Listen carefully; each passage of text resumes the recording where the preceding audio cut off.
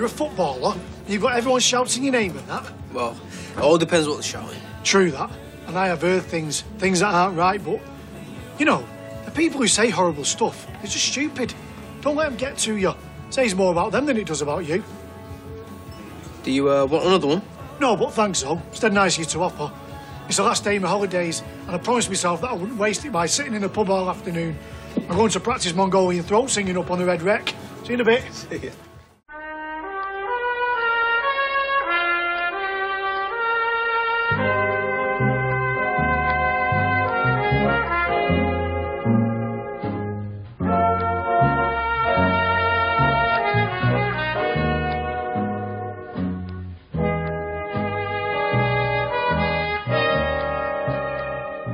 Hello and welcome to episode 104 of The Talk of the Street, an unofficial Coronation Street catch-up podcast that would rather its cover art hadn't been nicked by a former Georgian alderman and suspected paedophile and appalling misogynist, but what can you do? I'm Gavin. And I hate people. People are the worst. People are the worst. Especially that dude. You know what's terrible about people? What? Just they're fucking people. Except, of course, people who listen to this podcast. They're the best. Sure. Because they're staying home and listening to a podcast. I'm assuming. It's quite a big assumption. No? What? I think I hit something that I shouldn't have hit. Huh? I need to wet my whistle a little bit. It's Yeah. still very early. Yes. And we've both been a bit achy and stuff lately. And allergy season has just been horrible this year. It's starting to get to me. And by starting to get to me, I mean it's been getting to me for a while.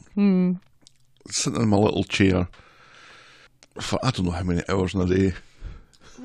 Get I up think and move around. It's the way that the screens are kind of placed as well. Because we had two screens, and then one of the screens was kind of dodgy, and it would take sometimes 3 seconds to come on, and sometimes it would take 5 days before it would come on. Right. So we switched it out with the TV that used to be in here so you could play PlayStation games that the kids shouldn't watch you play. That I never did. Or I did for like You about did. a month. You did. You got most of the way through Red Dead Redemption, didn't you? I got to the epilogue and then lost interest. You were almost done and you lost interest? Yeah. Something quite significant happens at the end of the main story that just, yeah. You're kind of done after that. Your horse dies? No. Oh. However, I did think about getting SnowRunner or MudRunner. Uh-huh. And I might do that next week. Ooh. Because I'm off next week. Oh, you did take next week off? I've taken next week off. I got up on Monday and thought, I can't do this anymore. It was just so difficult to get out of bed on Monday. Yeah. Come down here, do the work stuff, do the stupid MS Teams video conferencing for another day. I needed something. So I announced in that meeting, I think I'm probably going to take next week off. I'm like, oh, it's good for you. Yeah. Because I have almost 30 years service with this company. So I have quite the bank of vacation days. Yes. Is it worthwhile taking time off? Because I'm not going to be doing anything different. I'm still going to be just in the house. And Or you may maybe- need to take some time off in June, remember? Yeah. Well, I've still got tons of time. Right. Or maybe I'll sit outside. Yeah. Because it looks like it's going to be quite a nice week. Yes. So I might do that. Oh, excellent. You can use our new power washer to No, wash no, things. no. I'm just going to sit outside. And you're not going to do anything. You're just going to sit outside, There are a couple of things that I might do, but I probably won't. clean the bathrooms. Yeah, maybe I probably won't. Where is our bidet? We ordered a bidet on March 6th, and we still haven't gotten it. Amazon, if you're listening, shame on you. My asshole says, shame on you. I would have sworn that we ordered that after lockdown started, but it was a week before. Yeah, because we were being sensible. We're like, okay, well, if there's going to be a run on toilet paper, if it's going to be difficult for us to find toilet paper, let's just get a bidet and then we'll need to use less toilet paper. Mm-hmm. And it's better for the environment. and it's smarter anyway, so... And plus,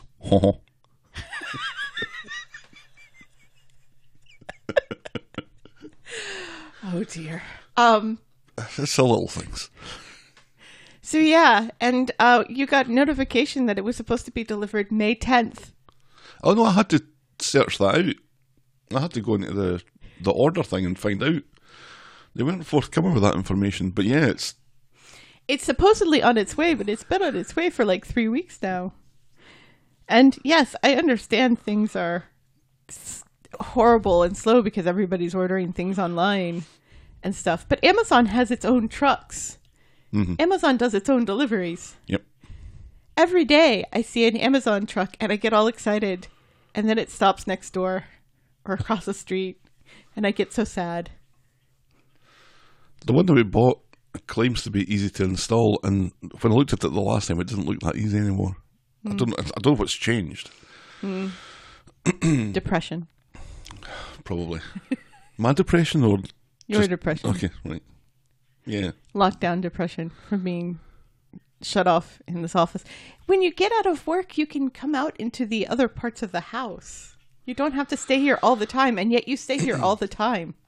That's the problem. I like to watch my shows as opposed to whatever crap the kids are watching on TV. The kids are rarely watching things on TV. You could put whatever you want on that TV. I couldn't put that on TV, could I? Oh, yes, I could. Yeah. It's just moving from one chair to another, isn't it? Yeah, but there's more sun in that room. Yeah, it doesn't get an awful lot of light in here. And well, it's you pull the shades. But then it reflects off the TV. And yeah. That one doesn't. The one behind the TV. Yeah. I'm sure all of this is very fascinating for our listeners. I doubt it. It's not fascinating for me. I'm finding this quite dull. I like our wee office, but yeah, I mean, when I'm the only one here, and this is my workspace, which it hasn't been in months, it gets to a point, especially in the wintertime, it gets very dark in here and kind of gloomy. Yep. You have to open the shades. But so you want to move back in next week? I might.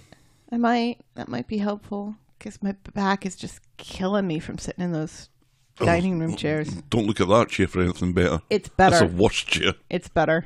That chair's fucking killing me, I'm telling you. It's also, I'm looking at it right now, it's kind of gross. Yeah, I've been sitting in it for 2 months. It needs washing. Shall we preamble, my dear? Any other business? Oh, that's just 9 minutes. That's... Really? That feels like a lot longer than 9 minutes. That's because it's so dull. This better be good, by the way. Oh, go for this better be good. Give me some good Corey news.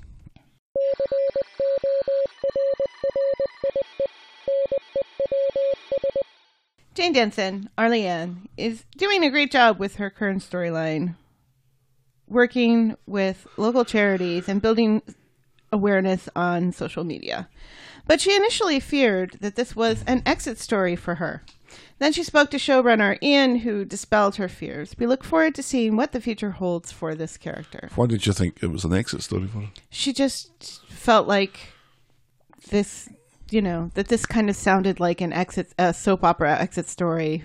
Something happens to the kid and the mother moves away because there's nothing holding her to the place anymore.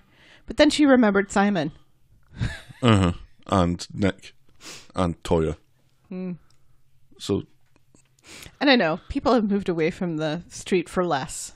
So, I don't know. Real life fans have launched a petition to have fictitious character Yasmin released from prison. You can find and sign the petition on change.org. It's the Weatherfield one all over again, although I doubt Boris Johnson will pull a Tony Blair and throw his support behind our Yaz. She's not in prison yet. I didn't write the petition. She's in jail. Yeah, she's remanded in custody until her trial, but she's not in prison. I didn't write the petition. What's wrong with people? They're in lockdown and they're bored.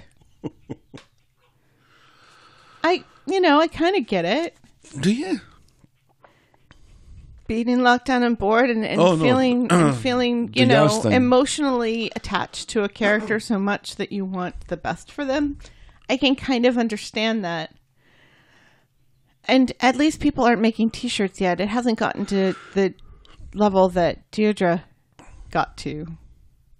But I still can't believe Tony Blair threw his support behind Deirdre and publicly said that she should be released. Oh, that's because he was an awful human being. Yeah. Not as bad as Boris Johnson. No, we can't talk about that on this podcast. No, this isn't a This isn't a podcast. political podcast, you No. may have noticed, listeners. Yes. We never talk about... However, you're the political- one who just said that Tony Blair was a horrible person. Oh, that's demonstrably true. Which I'm not disagreeing with, but that's for another podcast. I'll maybe just cut all that out. And then, you know, horribleness has become relative, hasn't it? It really has. A couple of things happened and the goalpost just shifted completely. Yeah, Where are the goalposts anymore? we've lowered the bar. But anyway, finally, Lucy Fallon has expressed an interest in rejoining the cast as Bethany Platt. Although she is still sending out tapes and auditioning remotely for other things. So we'll see. She hasn't ruled out coming back to the show 1,000 times over to... She's just left. Yeah, but, you know, like I said about, what's his name? Robert. The guy who played Robert, you know, tweeted... Tristan Gemmell. Yes, on the Twitter about picking the right time to leave a show to the point where you can't come back. Mm-hmm. And I imagine lots of people who have left the show are finding things a bit difficult because it's not easy to get an audition because nothing's going on right now. And nobody could have predicted this except for Apart from all those people who predicted it. epidemiologists and virologists and stuff, but none of those people talk to people who are soap opera stars. So we'll see. So Bethany may come back sooner than anyone anticipated. Which means Michelle might come back too, and who else left the show but didn't die? What's her name? The one we hate, Kate. As long as maybe we get Wayne back, that would be nice. Yeah, nobody's Wayne's not saying to anybody that he'd like to come back to Corey, or he'd 100% love to do it. And Nobody's asking him. He's not getting into the Metro. And Rue just up and left the show. Fuck this. Fuck y'all. Fuck this. Fuck y'all. Her voice is lower than yours. Yeah. You have a nicer beard, though. And that's Corey News. Well, that's Corey News. Our mailbag. Just a little dribble into our mailbag this week. Ew. Dribble is from not a Chris. great word. Yes, that one.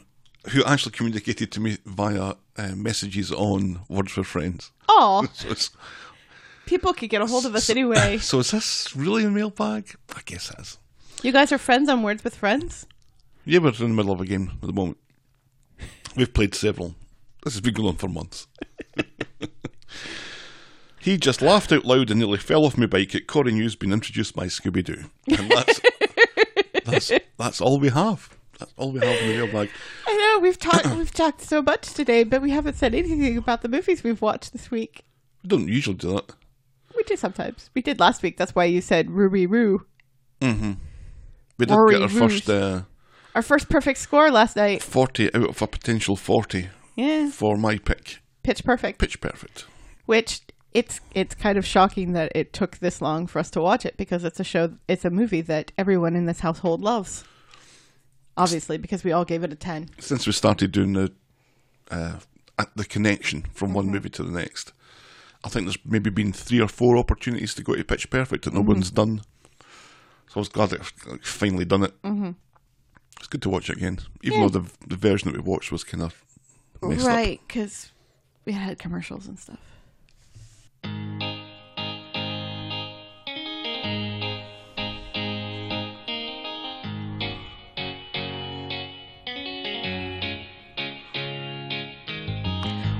Welcome, welcome, welcome. I'm sure you used to do that earlier. I don't fucking care. That's when I do it now. Welcome to Last Year Tonight with me, John Oliver. Who's much hotter than you are. It's much hotter, yeah. Thanks to John Oliver, though, for giving me my rabbit hole this week. Oh, yeah, you finally joined the marble racing watching crowd. I'm sure I posted something about it, like at the beginning of lockdown when all sports shut down and somebody posted about it. I don't remember seeing that. No. I'm not actually on Facebook all that much. No, you're not. I go on. Which is smart. I go on and I put down my thought and then I go away. Right. I don't scroll through it an awful lot. Yeah. That said, it's currently up on one of those screens. But still. Yeah, the screen I can't see. I can just see Taskmaster. Right. That's still a rabbit hole. But yeah. marbles racing each other. Who knew? Who'd have thunk? Who knew? And actually, 2 or 3 nights ago, I woke up from a horrendous nightmare that I'm not going to go into detail about. And it was, okay, well, that's me awake now. And it was like 2 o'clock in the morning or something. It's weird. I don't dream. I haven't dreamt this whole lockdown. So I have an iPad that's basically my alarm clock that's at the side of the bed. So Yes. I popped in the earbuds and I put on marble racing and the Marble Olympics. And it's weird. It really is ASMR, just the little noise of the marbles clicking together. Mm-hmm. And it really did Soothe me and put me back to sleep again. Oh, nice. So Well done, marbles. this guy, Yella, Jille, Marble Racing, check it out on YouTube. It's just wonderful. Anyway, Last Year Tonight was just enough time to quickly talk about another illusion shattered. This was Roy explaining where log cabins originated from to Audrey. Ah. I was Gavin, and you hate Millennial J, you said. Do you remember who Millennial J was?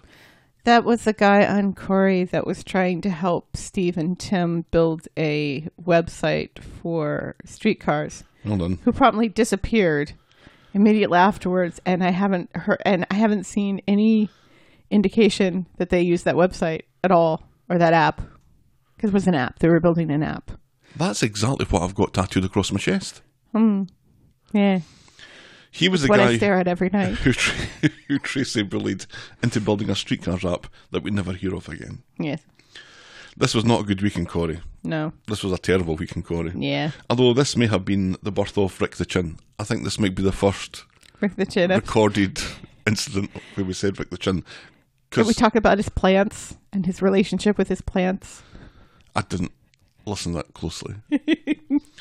Kirk sings a song about Beth's puppies and then disappears to Pontins for 6 months. Or 6 weeks. Detectives Toya and Imran are determined to catch Nick.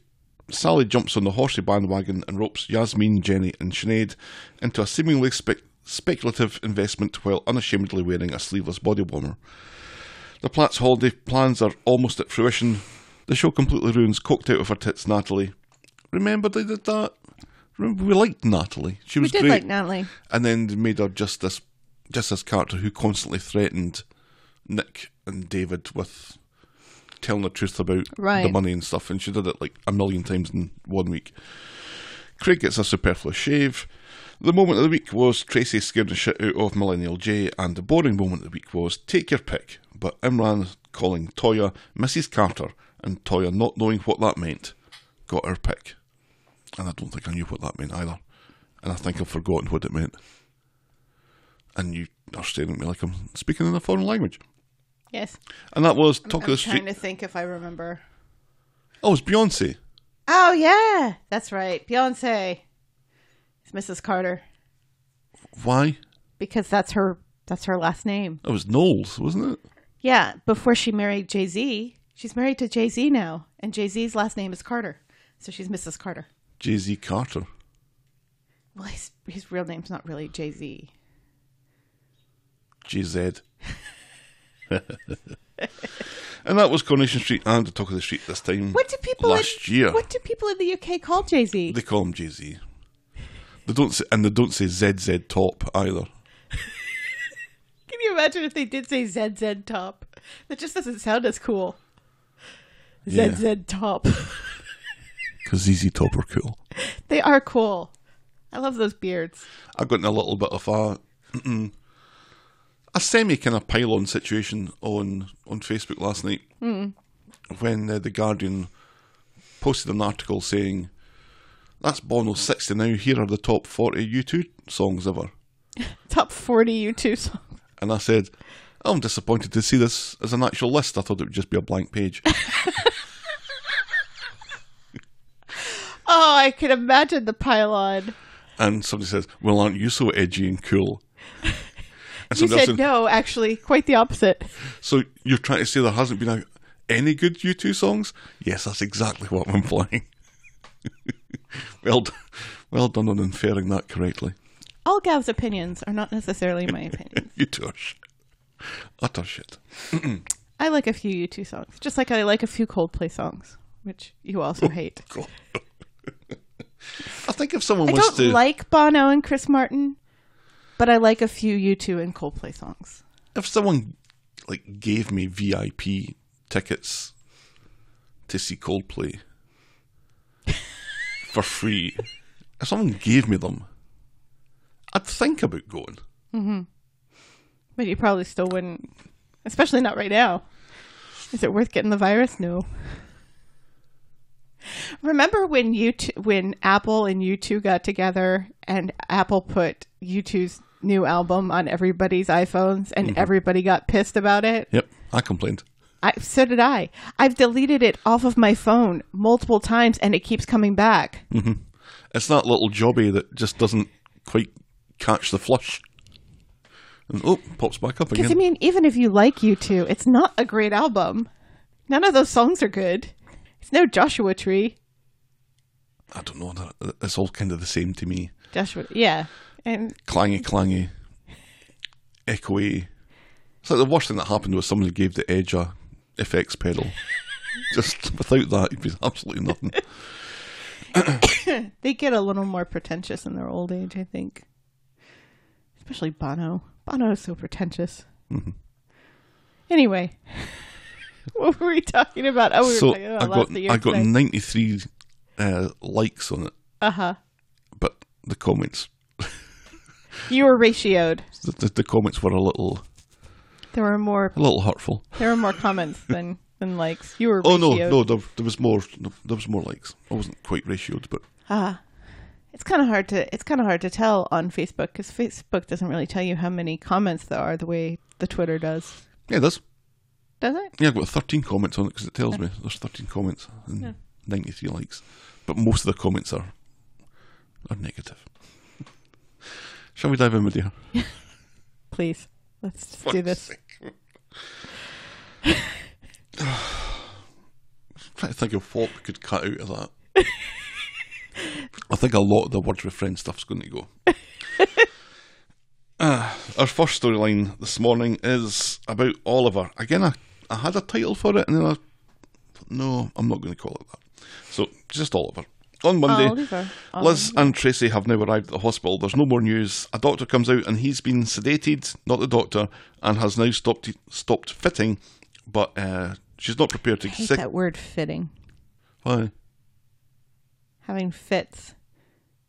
It doesn't sound medical. It sounds more like hysteria or something like an old-timey word for these things.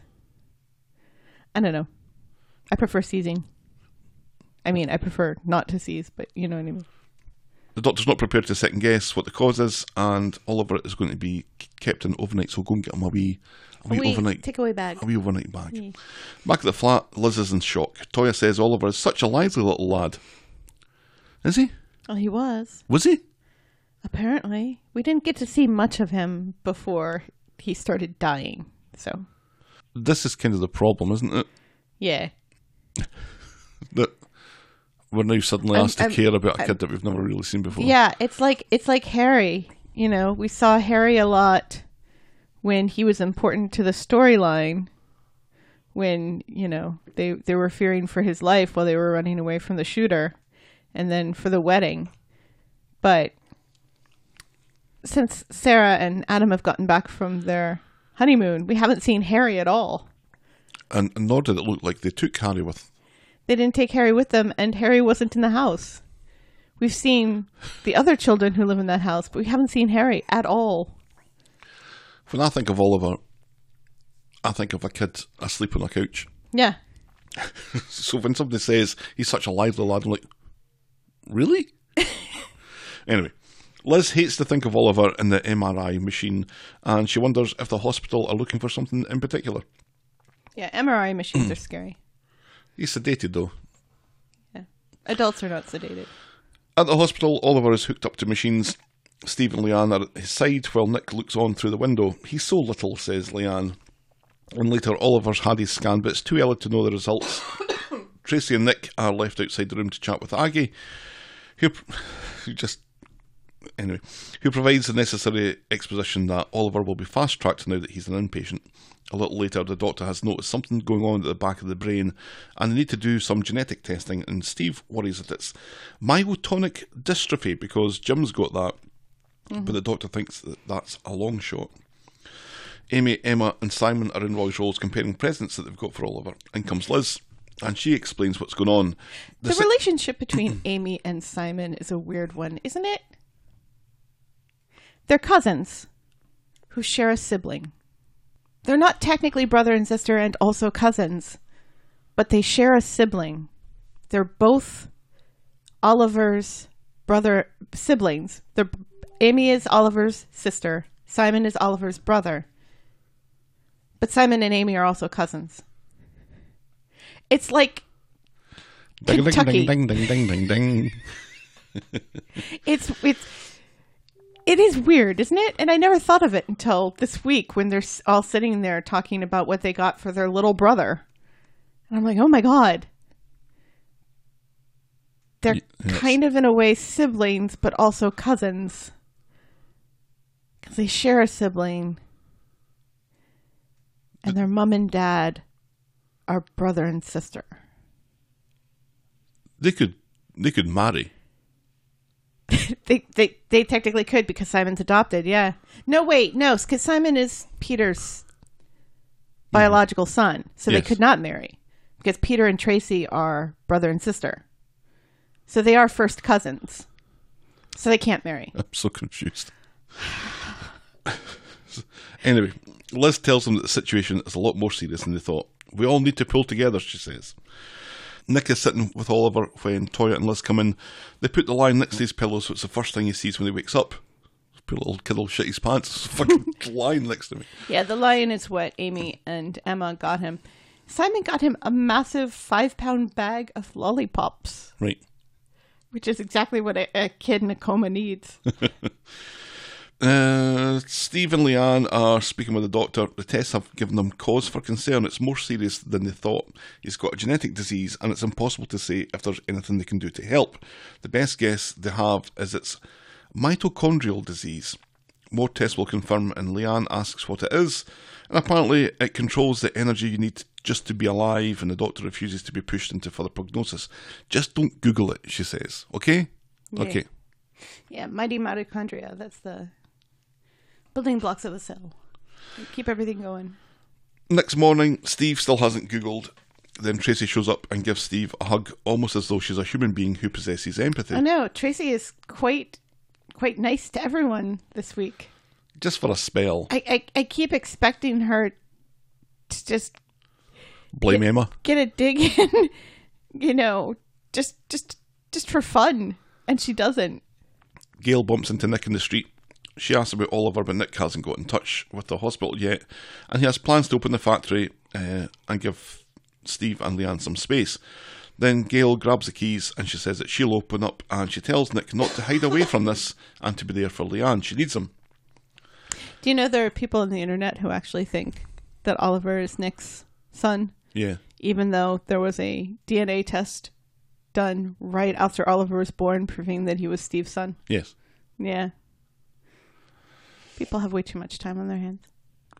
It's because of the whole Nick talking about David's epilepsy that got people, oh, maybe this is a clue that Oliver is really Nick's son. No. They also thought that the brain damage that he got from the car crash is somehow transferable. But anyway. Anyway. So, If only that was the dumbest thing people hypothesized about on the internet. well, the show has some form of just reinventing history, so... That's true. And number one, Liz is there to look after Amy, who apparently has the green light to skip the first day back at school because of the Oliver situation. Liz and Amy are worried that Oliver isn't getting better, and all the tests he's having to go through, it's a wee shame. Back at the hospital, Tracy gives Steve his charger, and now he's on Vogel. Nick shows up, and Leanne throws her arms round him. She's blaming herself, and Nick reassures her he was just a normal, active boy the other week. Was he, though? Was he really? Just go with it, Gav. Just go with it. Power through. Steve has the results of his search. There are different levels of this disease, apparently, and some people live full lives. They need to find out what degree Oliver is at. So Steve and Leanne go in to see the doctor. Steve admits to looking up the condition, and different strains mean different things. He says the doctor says that's true, and they don't know what level Oliver is at yet. Steve insists that he needs to know right now if his son is going to live or die, and this frightens Leanne out of the room. Right, yeah, because up until this point, she hadn't, for her, death wasn't on the table. No, she hadn't given it any consideration. Right. So outside, Steve chases after Leanne while Tracy fucks off home to see Amy. Steve has never been more of a loving parent than he is right now when one of his kids might be dying. Mm-hmm. Aggie makes sure that Steve and Leanne are comfortable, and Steve reckons Dr. Ward is worse than useless and decides to do more internet sleuthing. Leanne says that this is the last thing that they need. Yes. Aggie lets him know that there's a electric kettle and toaster just over there if you get hungry. And Steve says, I want to try and remember the last time I turned round and you weren't there, Aggie. Stop. She's such a creep. She is not. She's doing her job. She works there. That's her job. Gail sees Liz and Amy in Roy's rolls and gives them the third degree about Oliver until Roy, voice of reason, tells Gail to tread more carefully. Later, round Oliver's bed, Steve and Leanne are reminiscing about Oliver as a baby and a toy clown called George Clowney. George Clowney. While Nick sits silently and watches at the back. Who do you think came up with that name, George Clowney? Was that Steve or was it Leanne? Because that toy didn't come with that name. Oh, it was Steve, I would guess. Actually, I think he probably stole it from Tim. Probably. Mm-hmm.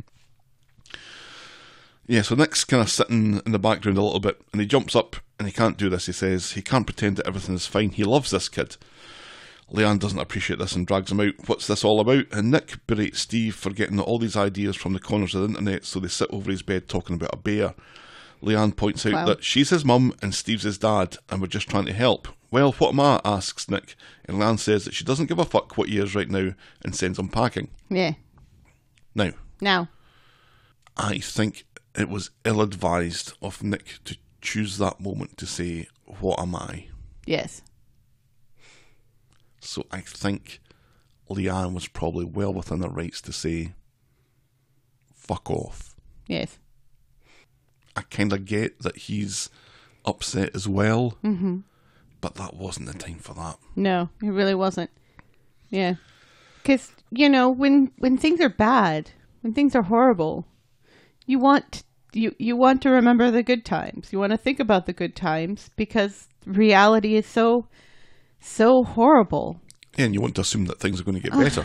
I mean, I was watching this and all I could think of were all of those parents out there right now whose kids have come down with this new strain of COVID that presents as Kawasaki disease and gets them inflamed and everything, and just thinking about the fact that those parents can't even be at the bedside of their children and how horrible that must be. And I started weeping watching this, just thinking about the reality of so many parents. I mean, this sort of thing happens even when we're not in a pandemic. Parents finding out that they're going to outlive their children, but it's just oofed. Mm-hmm.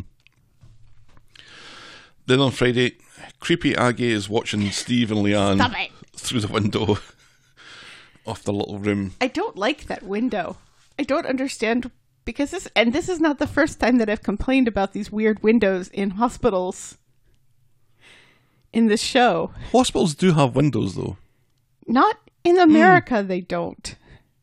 Yeah, they do. No, they don't. I've been in a hospital room before overnight, and there was no creepy window where people could stare at me while I slept. That last room that you were in had a creepy window. No, it didn't. I'm pretty sure it did. No. We don't have creepy windows in America. It's the one thing we do right when it comes to health care. No creepy windows. There's like windows for like the nurseries and stuff, but not for people I would have who are sworn there's a sick creepy in the window in that hospital. last room you were in. No creepy window. And the door had a creepy window in it as well. No, the window, yeah, there'll be like a little window in the door. Because that's how But I knew that's that you were in that tiny. room. That's tiny, and you can pull the curtain around. There's no privacy in a hospital in Coronation Street. Certainly not when Aggie's around. Because she's not doing her job. She's just standing staring at this little family scene for some reason. Toya comes along wondering why Aggie's been such a fucking creep. And later... Later, Leanne and Toya are talking. Leanne hates the not knowing, but knows when she knows she'll wish that she didn't know. And then she starts to cry because she's so confused at that last sentence. Later, Leanne sees Nick outside. She's sorry, and so is he. And he admits to be struggling, and they seem to make up. Yes, which is nice. And that's as far as we go with that. I hope this makes them stronger as a couple, as opposed to pull them apart. I really do, because I like Leanne and Nick together. And I know they've been on and off again for years now. Mm-hmm. I hope this strengthens their relationship. Your prognosis, Dr. Helen. Well, Ollie is going to die. We're still sure he's going to die. Yes. Is this a terminal thing? Mitochondrial disease? Absolutely. Especially in somebody so young. Because the brain is still developing at this age and stuff. Right. So, you know, if this is something, if you're like our age and all of a sudden your mitochondria start acting weird, well, you've had 40 years of development, so your body can kind of compensate for it. But at 3, And I mean, it is a genetic disease, so even at 40, you've had this in your body all along, but it doesn't kick in until later on in life. So it's interesting that they've, you know, I like when they do this. I like when they choose something that's not something that everybody thinks that they know about, you know, and they kind of shine a light on something that nobody has ever heard of and stuff. They could have very easily given Ollie cancer or something. So close to Sinead. Something that, well, I'm just saying cancer as in something that people know about or think they know about more of. So, leukemia. You could have given him leukemia. Yeah, leukemia is quite common. Especially in children. Mm-hmm. And can be quite horrible. Ugh. Mitochondrial disease will probably be a lot quicker than leukemia would have been, though. This was kind of pitched as being like the big story of the year or the big story of this half of the year. Mm-hmm. There's going to be more to it then if Oliver dies.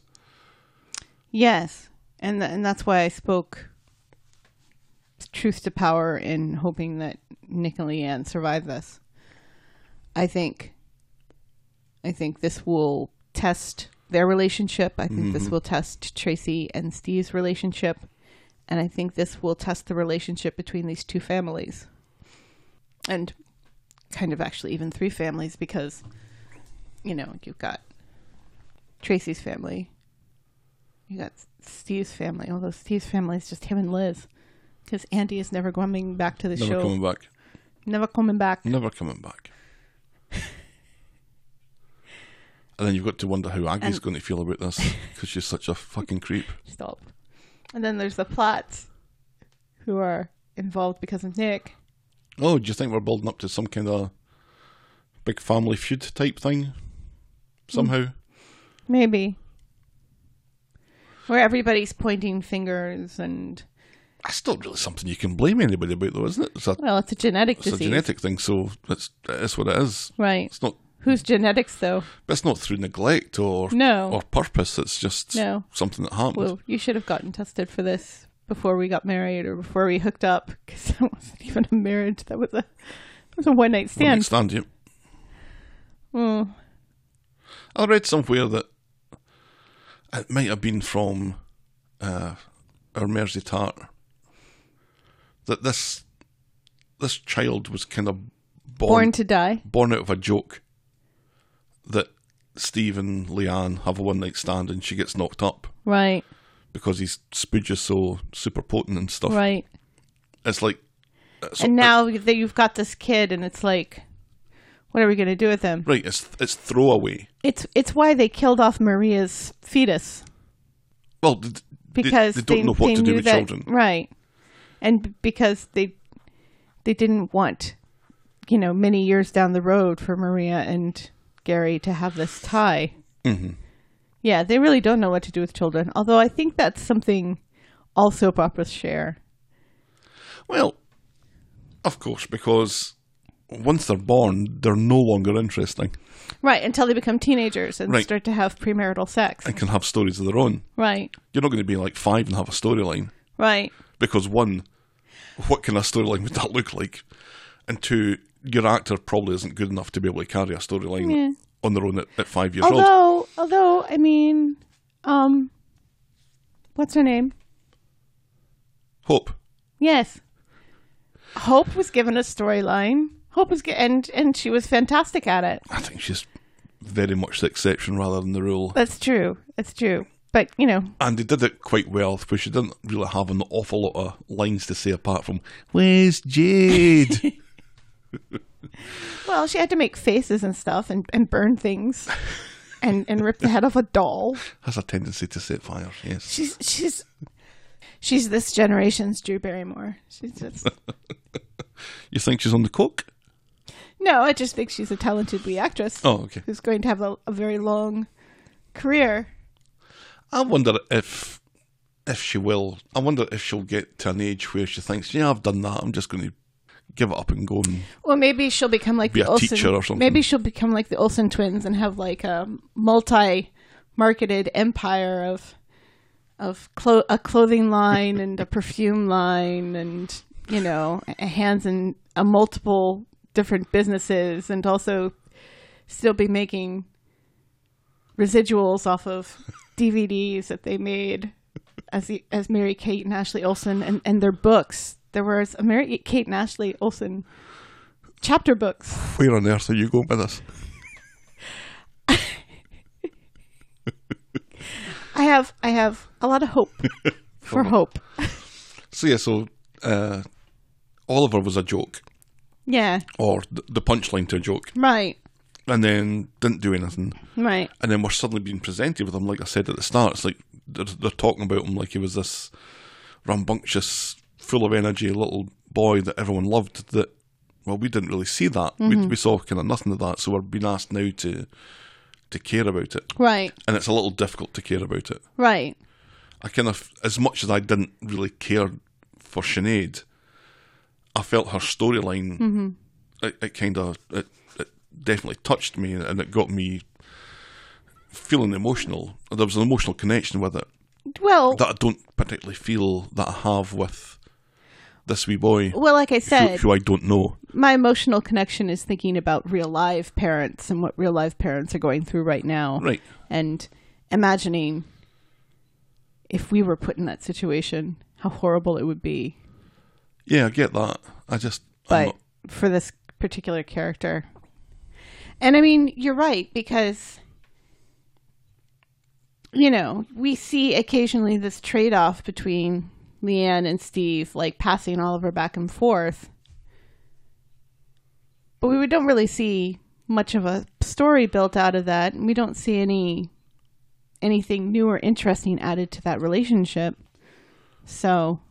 Right, and in the build-up to this, he was almost an inconvenience and just something that Leanne could use to be angry at Steve about. Right, yeah.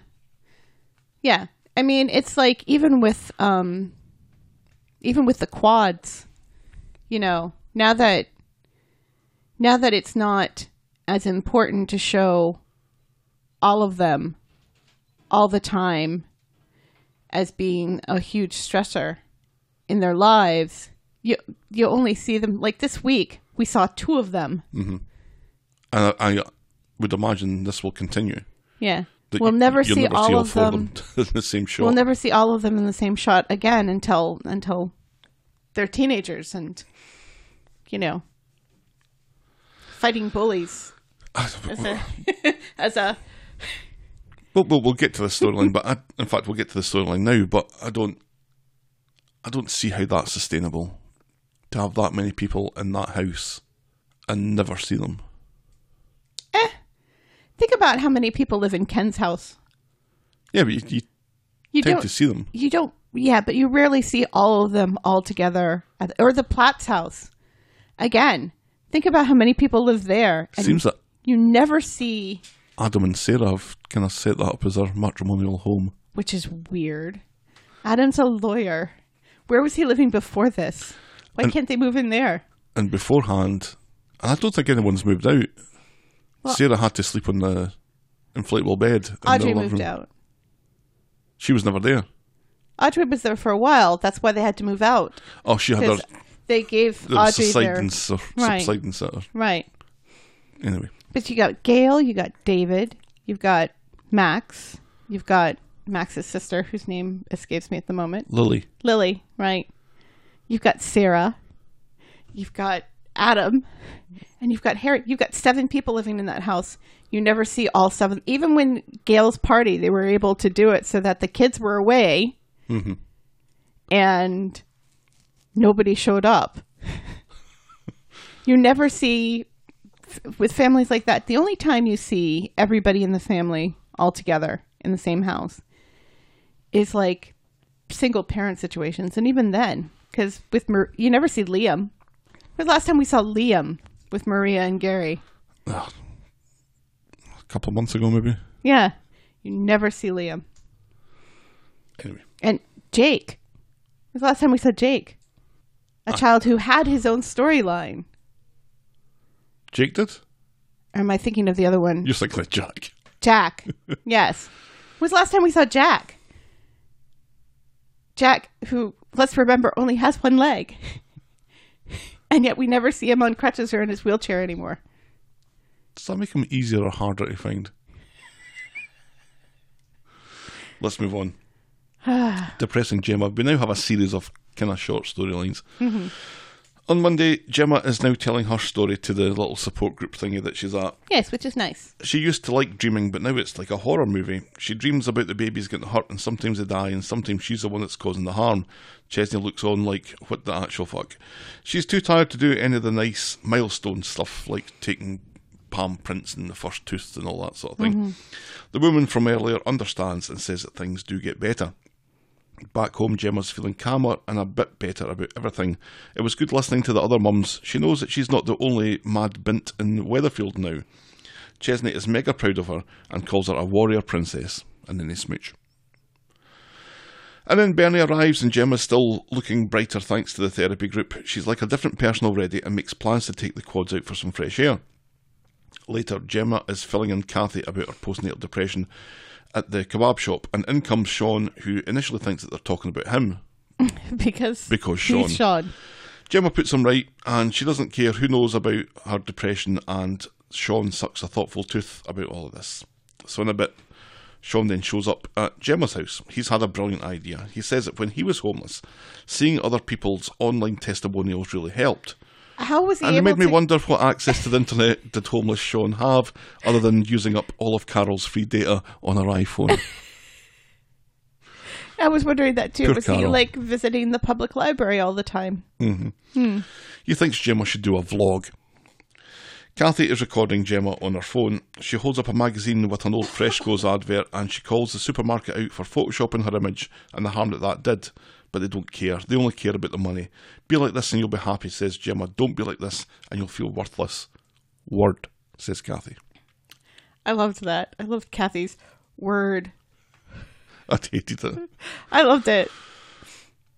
Do So you think this is going to backfire on her, calling out Freshgos this way? I presume so. Yeah.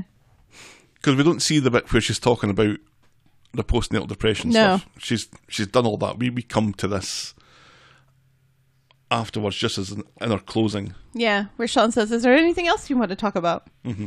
And I mean, she's not wrong. But calling out Freshgos like that, I think there's a part of their contract.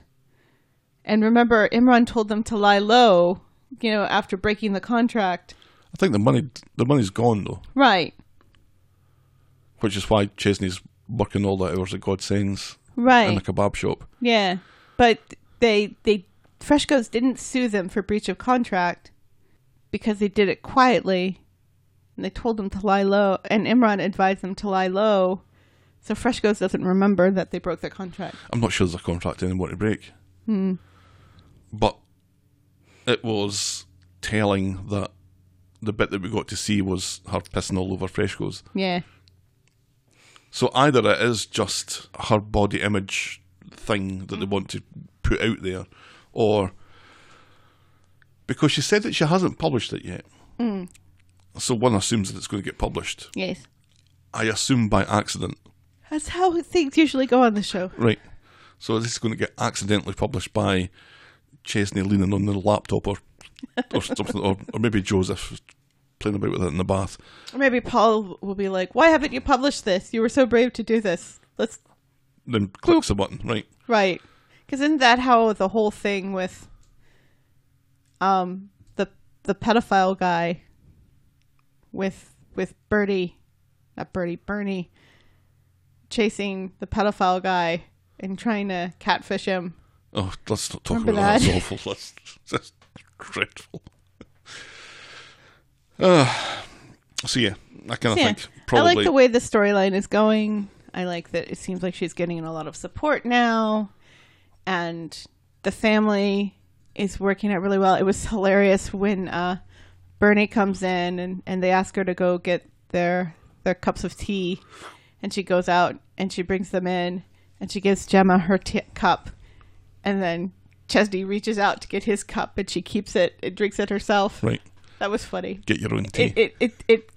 It still amuses me that there's still this little thing between Chesney and Bernie where they both kind of still dig at one another. Mm-hmm. Gently now, but it's still there. Just one scene on Friday at the bistro opening. Chesney's keen to see the vlog that Gemma's made, but she's not uploaded it yet. And then she steals an entire plate of spring rolls from Faye. That was hilarious. And that was that. So that's her. She's turned this corner now. Right, yeah. She's better, getting back to the old because she went Gemma. to therapy once. So No, this is like her second time. No, because remember she went before and she just listened. no, Like I don't last remember week, that. yeah. She went last week and she just listened and she said it was good to hear everybody talk about This the is the thing. same. This was the same. No, they're wearing different clothes. No, this is the same. No, they're wearing different clothes. No, they're not. and It's it the looks same. like a different room. It's darker. It was the same. She's sitting in the exact same place. Hmm.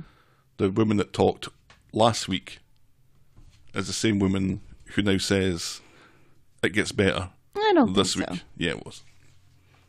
It's just because of the She'll continue to go, split. though. Just like she'll continue to take her meds that we don't talk about We anymore. just won't see it. No. Our next storyline is just a brief bit about Shite Club. On Monday, Craig and David have finished their run. David doesn't think running is as good as cruising for a bruising, and he admits to Craig that that's what he's doing in that estate the other day. It's an adrenaline rush. He's running for his life, literally. Craig tells him to think about his family. This is self-destructive behaviour. He needs to find something else to do, something more positive. Craig seems to be personally affected by this, and he wants David to promise to knock this shite on the head. Mm-hmm. And that's all that happened with that. How do you think they're going to address Coulson Smith's dramatic weight loss when he comes back to filming? They're going to ignore it and hope that no one talks about it. That's what they're going to do. Because he is trimmed down. He looks like a completely different person. It really does. He's lost a power of weight. And during lockdown as well. How'd you do that? No, all he does is run and watch shite movies. What was the movie this week? Chef. I can't believe Ben Price gave it such a low score. I don't think I've seen it. Well, the fact that Jack P. Shepard and Colson Smith both gave it like a 10 or a 9. They both give it 10s? They both gave it high scores. And then Ben Price comes in with like a 5. And Colson Smith was so mad. He's always mad when people score his movies low, They but are he picks bad movies. They are still really obnoxious when it comes to pronouncing foreign-sounding names, though. They're like mocking Chef Roy Choi's name on the show this week, and it's just like, guys. Anyway, this has nothing to do with what we're talking about. What's next week's movie? Oh, God. it's a foreign film. They've picked Old Boy. They're going to subject Colson Smith to Old Boy. What on earth? This is going to break him. They may not. I mean, is it streaming anywhere? I'm sure you can get your hands on it, yeah. Yeah. Subjecting him to Korean film. He's seen Parasite, though, which is more than we can say for ourselves. We still haven't seen it. Old Boy's... If this is a movie I'm thinking of, it's pretty extreme. I don't think Colson Smith's ready for this. It's no Racing Stripes, is what you're saying. Okay. I'm kind of bored of the whole David self-destructive again thing. And Shauna's coming back soon, so I think this is just kind of getting him ready for her to come back. Bork. Are we supposed to be getting grocery delivery today? No. When are we? Oh, we got it yesterday, didn't we? yesterday. At the end of the day. I was asleep. We got 2 Yeah, deliveries yesterday. I did one, and you did the other. Mm-hmm. Our next storyline... We have way too many mixed vegetables. And orange juice. And chocolate milk. I kind of... When I'm building up the shopping list, I try and remember what we've used in the week. And I try and add it on as we're using it. So if you cook chicken, I'll add chicken to the list. So we kind of maintain a kind of equilibrium of groceries. But sometimes I have little blind spots and I overorder things that I think that we're running out of. Such as frozen mixed veg. Which is now kind of all that's in the freezer at the moment is bags of mixed veg. Did our dishwasher tabs come? I didn't see any. Did you order dishwasher tabs? Because we're really low on them. Yeah, and we don't even have any regular dishwashing soap. I'm sure all of this is very fascinating to people. Let's move on. Moving on. Courting Evelyn. On Monday, Evelyn is ready for her afternoon dance with Arthur, Tyrone and Fizz. Rub the two of them up about not being... but not like that. Staying out late and making sure Arthur doesn't take advantage. So later they come back from the dance. They've brought some soft treats home. Fizz suggests that she and Ty leave the lovebirds to it and they go off to get their hole or whatever upstairs. Arthur thinks Evelyn has softened up over the years and Evelyn insists that she's an equal opportunity tyrant. Arthur pats her hand and it looks like they might winch and then she goes off to make some cocoa. On Wednesday, Tyrone comes down in the morning and is surprised to see Arthur at the table. Tyrone reckons Arthur must have spent the night. Huh? Evelyn insists that he's just popped in as he was early for a doctor's appointment. There's something wrong with his ear. In the afternoon, Arthur and Evelyn come in and get more gentle ribbing, but not like that, from Fizz and Tyrone. Tyrone, in particular, is as happy as a dog with 2 cocks about this. Evelyn insists that Arthur is just an old friend, and that's all it is. But then she looks at him, and she kind of smiles, and you think, yeah. Yeah. Poor Roy. I like Arthur, though. I do like Arthur. He's a nice guy. He's a Arthur's nice all right. character. We'll keep him. Still want Evelyn and Roy to hook up, though. Because that would make my day. She'd drive him crazy, I think. And he'd drive her crazy. I know, and that's what I like about it. Moving on to what is now our penultimate story. Woohoo! It's just a couple of scenes from Wednesday about Nina's music. Oh. On Wednesday, Evelyn is walking... Really? We're making this into a storyline? Well, it came up in 2 scenes, so it became worthy of mention, I think. Plus, it's kind of funny. Evelyn's walking by Roy's rolls. What the fuck is that noise, she asks. And Roy says it's Nina's music. Evil scarecrow, asks Evelyn. Cradle of filth, says Roy. This is worth mentioning just for Roy. Hearing Roy say Cradle of Filth. And for Evelyn to apparently know something about some goth bands because she says Evil Scarecrow. Is that a thing? I don't know, but it sounds like, at least on the show, it's a thing because she's listening. That's what she said, though, right? She said Evil Scarecrow. Later, Ed is in Roy's roles. He tells Roy that if he needed work done upstairs, Roy should have come to him. He's assuming that the noise upstairs is the workman, but Roy explains that it's Nina's music. Yeah, apparently they alternate. So, like, one day it'll be Roy's music, one day it'll be Nina's music. Yeah. And I love this. Kirk, who wants to know if Roy accepts Scottish money, likes the music, but then he likes everything. I laughed so hard at that whole Scottish money thing. To take Scottish money. You try giving a Scottish tenor to a London cabbie. They'll tell you to fuck off. Yeah, well, And they're not allowed to do that. no, It's legal tender. right. But just We discussed this on our show, Common Language, when we discussed American versus British money. I think I probably complained about it on here as well. Yeah. Because you can spend an English tenner up here. You can spend an English tenner in Scotland and no problem. In fact, you can get an English tenner out of a bank machine. Evil Scarecrow is, in fact, a real live, honest-to-God goth band. Well, I've never heard of them. No. Oh, It God, was, I'm that age. I'm that age now. Well, it was Friday, either Thursday or Friday was National Goth Day. Mm-hmm. So I listened to quite a bit of goth music because one of my podcasts, because it was National Goth Day, just played all goth music. And it was fun. More of a shoegazer. You are. Finally, this week. It's a bad week for the Baileys. And then it becomes kind of a good week for the Baileys. On Monday, Tim and James are at Roy's Rolls getting a sausage sandwich, but not like that. Oofed! James complains about people spreading rumours, and Tim seems to think everyone is gender fluid now and everyone's getting off with each other. Gay is so 1990. Tim offers to be James's bodyguard, and Alex pipes up that his mum's harder than Tim. I think Tim would actually shag James Yeah, if he weren't married. I think he probably would anyway. He's not married. Well, he says he's married. He doesn't. He did. No, last week, remember? He said he's not my type because I'm married. He's a good-looking lad, but I'm married. Yeah, but he said that to a superfluous character. Right, but still, Doesn't he have said to be it. true. Right. Doesn't have to mean it. It's It'd be very interesting, Tim saying that he's gender fluid, considering how close his relationship to Steve is. Oh, those two are lovebirds, yeah. Oh, absolutely. At the bistro, Dawn presents Ed with a snagging list. Michael's had enough. Ed just wants to get on with it, but Michael decides to go on his break, and Dawn gets torn into him for being Generation Snowflake. Can't say fuck all these days without offending someone, says Dawn. At home, I hate Dawn. Michael is complaining to Aggie about Dawn. I hate that prick, and Ed just takes it, he says. In comes James, who has been threatened with being put on the transfer list because of that altercation with a dickhead in the street the other day. He's on thin ice, and this makes no sense. No. It's fucking ridiculous.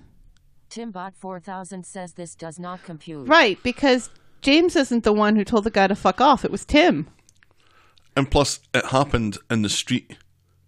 Yeah. How on earth did this get back to the Well, if the fan complained, that day?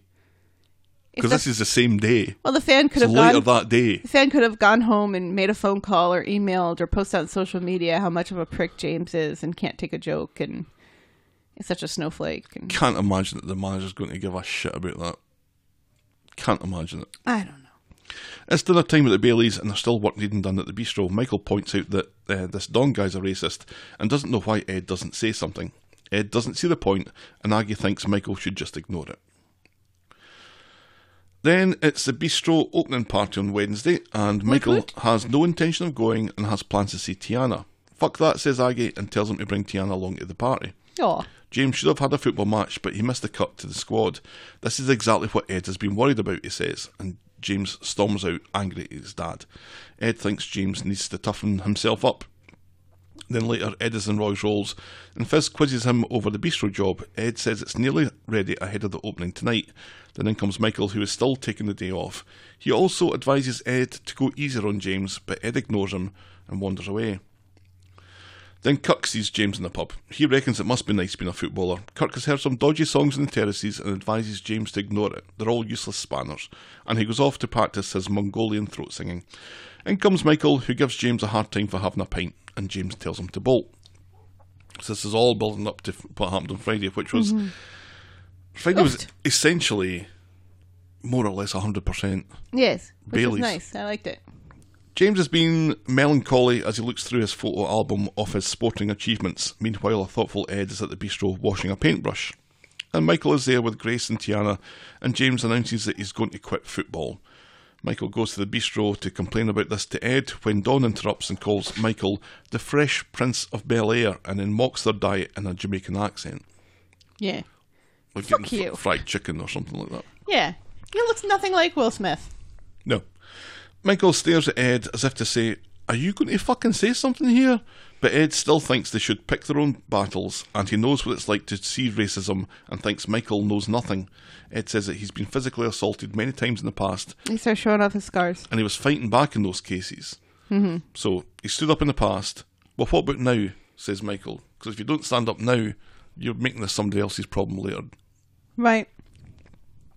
I think Ed's point is that it was so much worse back then, where I was like being physically assaulted all these times, that the little bit that the bit that happens now is nothing compared to it. So I can let it slide. I remember growing up in the 70s and 80s, and it was some of the things that you saw and heard, even like things on the TV that kind of supposedly pass for comedy, were Awful.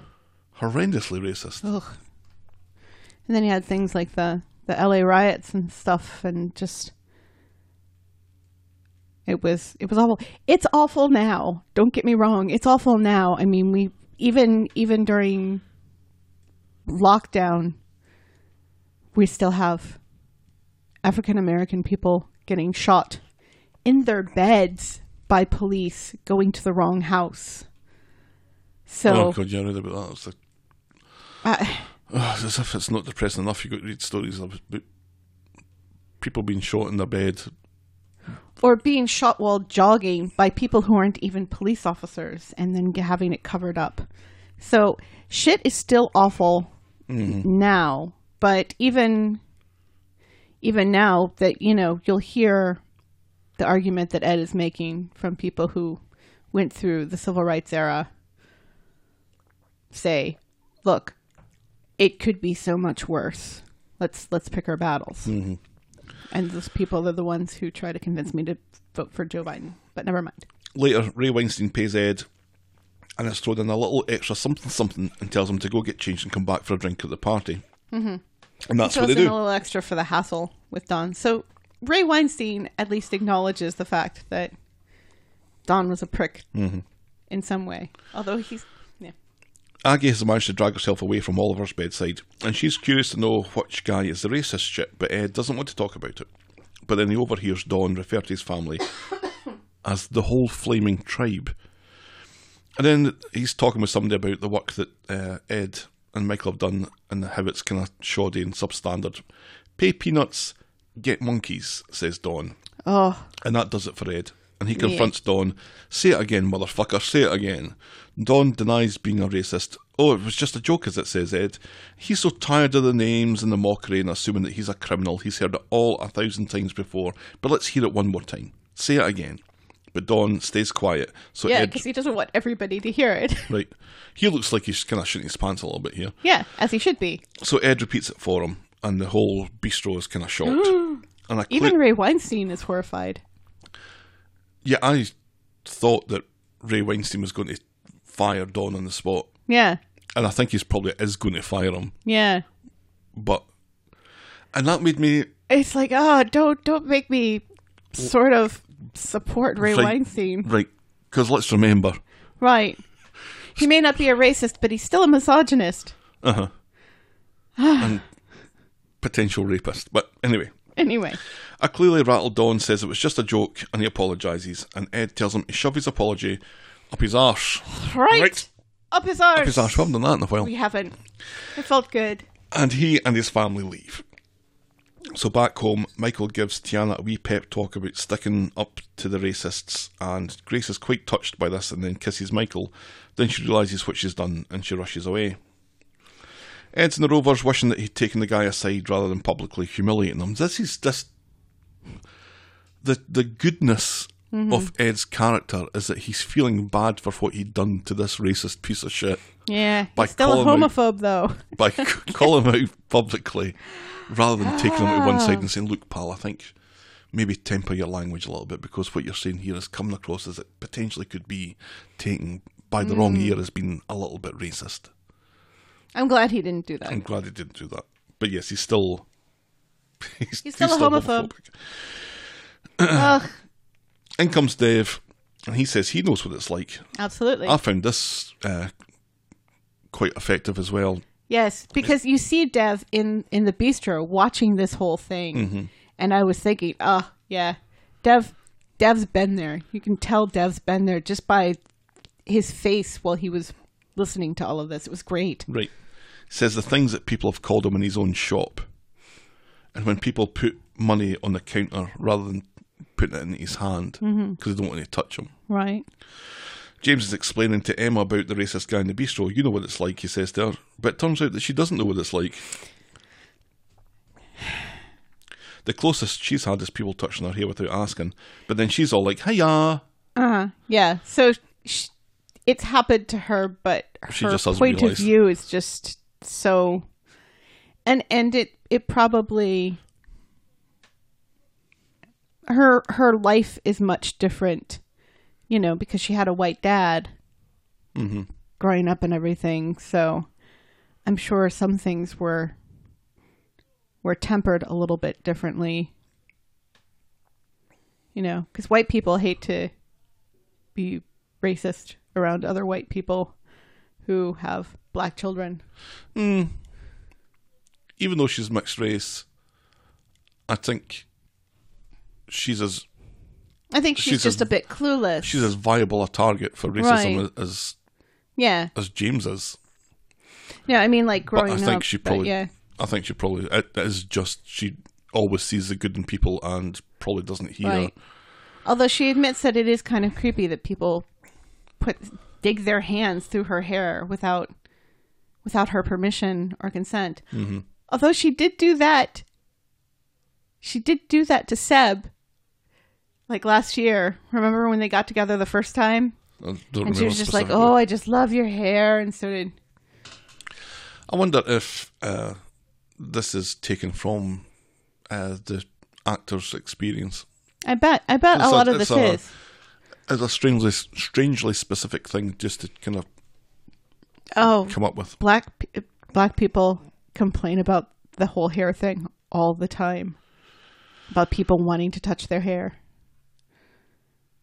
As they should complain. Kev then chats with Dev. He doesn't really know what to think about all this, but the way that he would deal with it is violence. Dev doesn't think there's an excuse not to be woke these days. Then Kev says that he's never met a racist baby, and Abby kind of laughs at him, and she says it's like, what was he called? When they were recording him. Kev quote or something. That sort of thing. Aggie tries to get James to join her and Ed and the Rovers, but he still can't sit with his dad and pretend everything's all right. I was surprised that Tyrone didn't speak up, because I'm sure he's gotten weird glances with Ruby. Mm-hmm. Wee Ruby. I haven't seen Ruby in a while. We saw her this week. Did we? Yes, she was sitting at the table, and she and Hope were giving their nan a hard time about going to a dance. Both of those wee girls were sitting at that table. Was that this week? Yes. They went to the dance. We just talked about it. Later. Aggie badgers Ed to have a word with James, and she points out all the abuse that he's been getting on social media, but Ed says that he's already seen it, which kind of surprises Aggie a little bit. Aggie is proud of Ed for standing up to that bigot, but she wishes that she could be proud of him for standing up for James.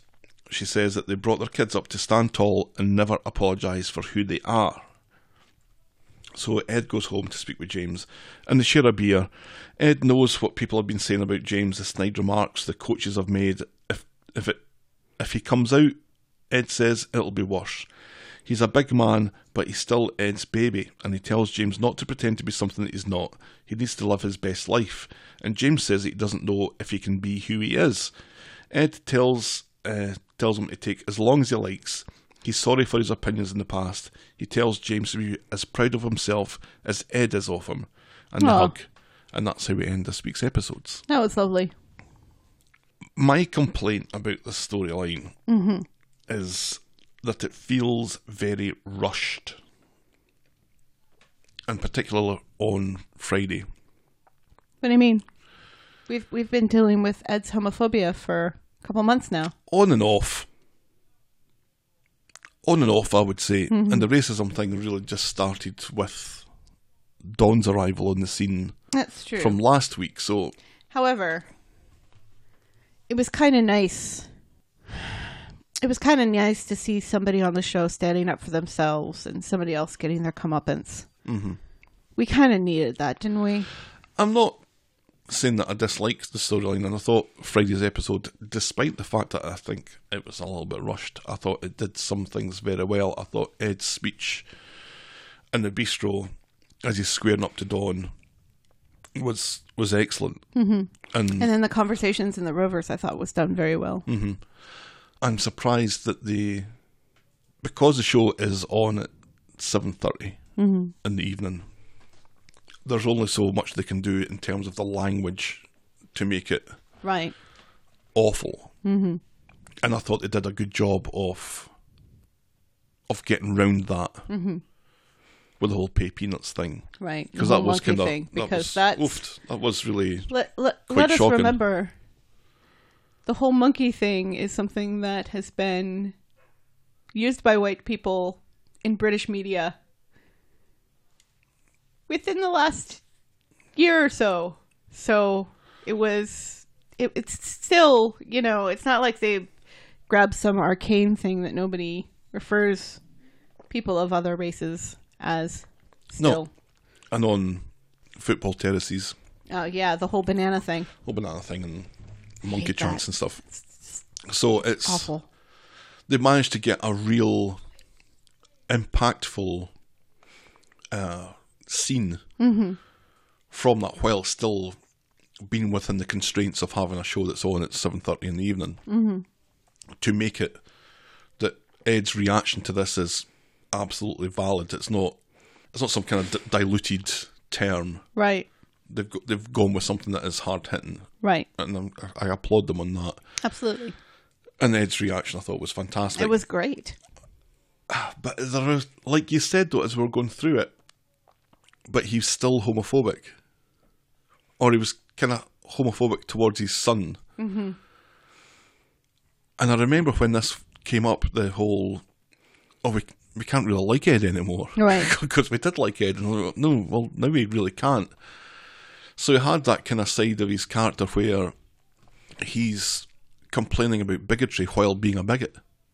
And I think that's something that has opened his eyes. Having to deal with Dawn, I think, has made him realize that he's putting his son through the same thing. And having Michael say, well, you need to stand up or else somebody else is going to get hurt.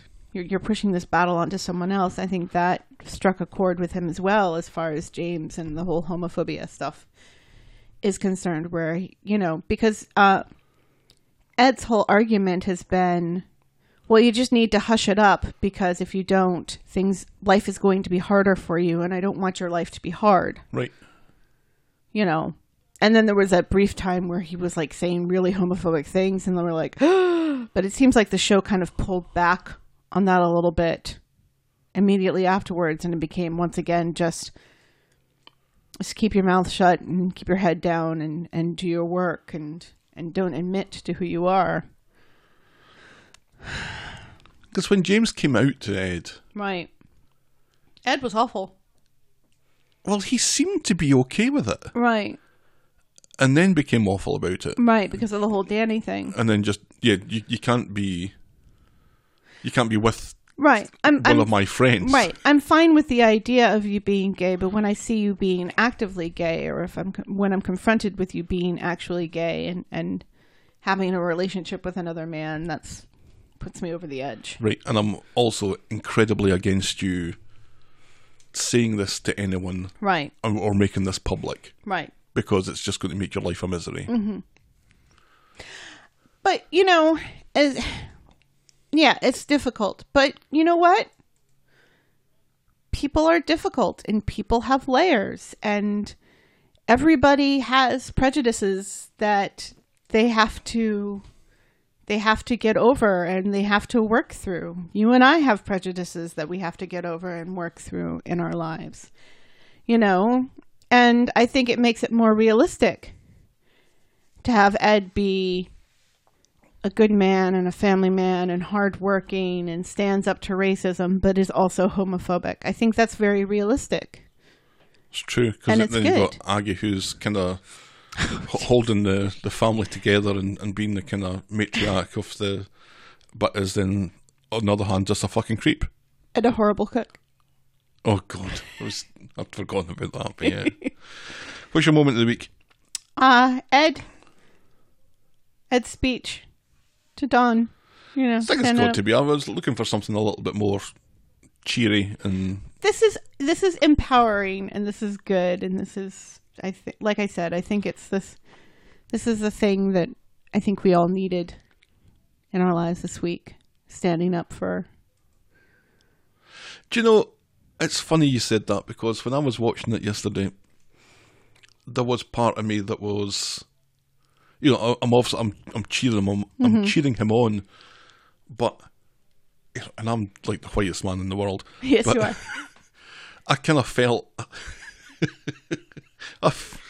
this is going to sound so weird, I felt like he was talking for me, but not particularly in that scenario. Right. It was just, there's a bit in the Breakfast Club where one of the characters goes on a bit of a speech, and it's a very specific situation, but it seems to speak for all teenagers, and I kind of felt that way when I saw that movie the first time. I thought, that's speaking for me. That's my voice that I'm hearing. Mm-hmm.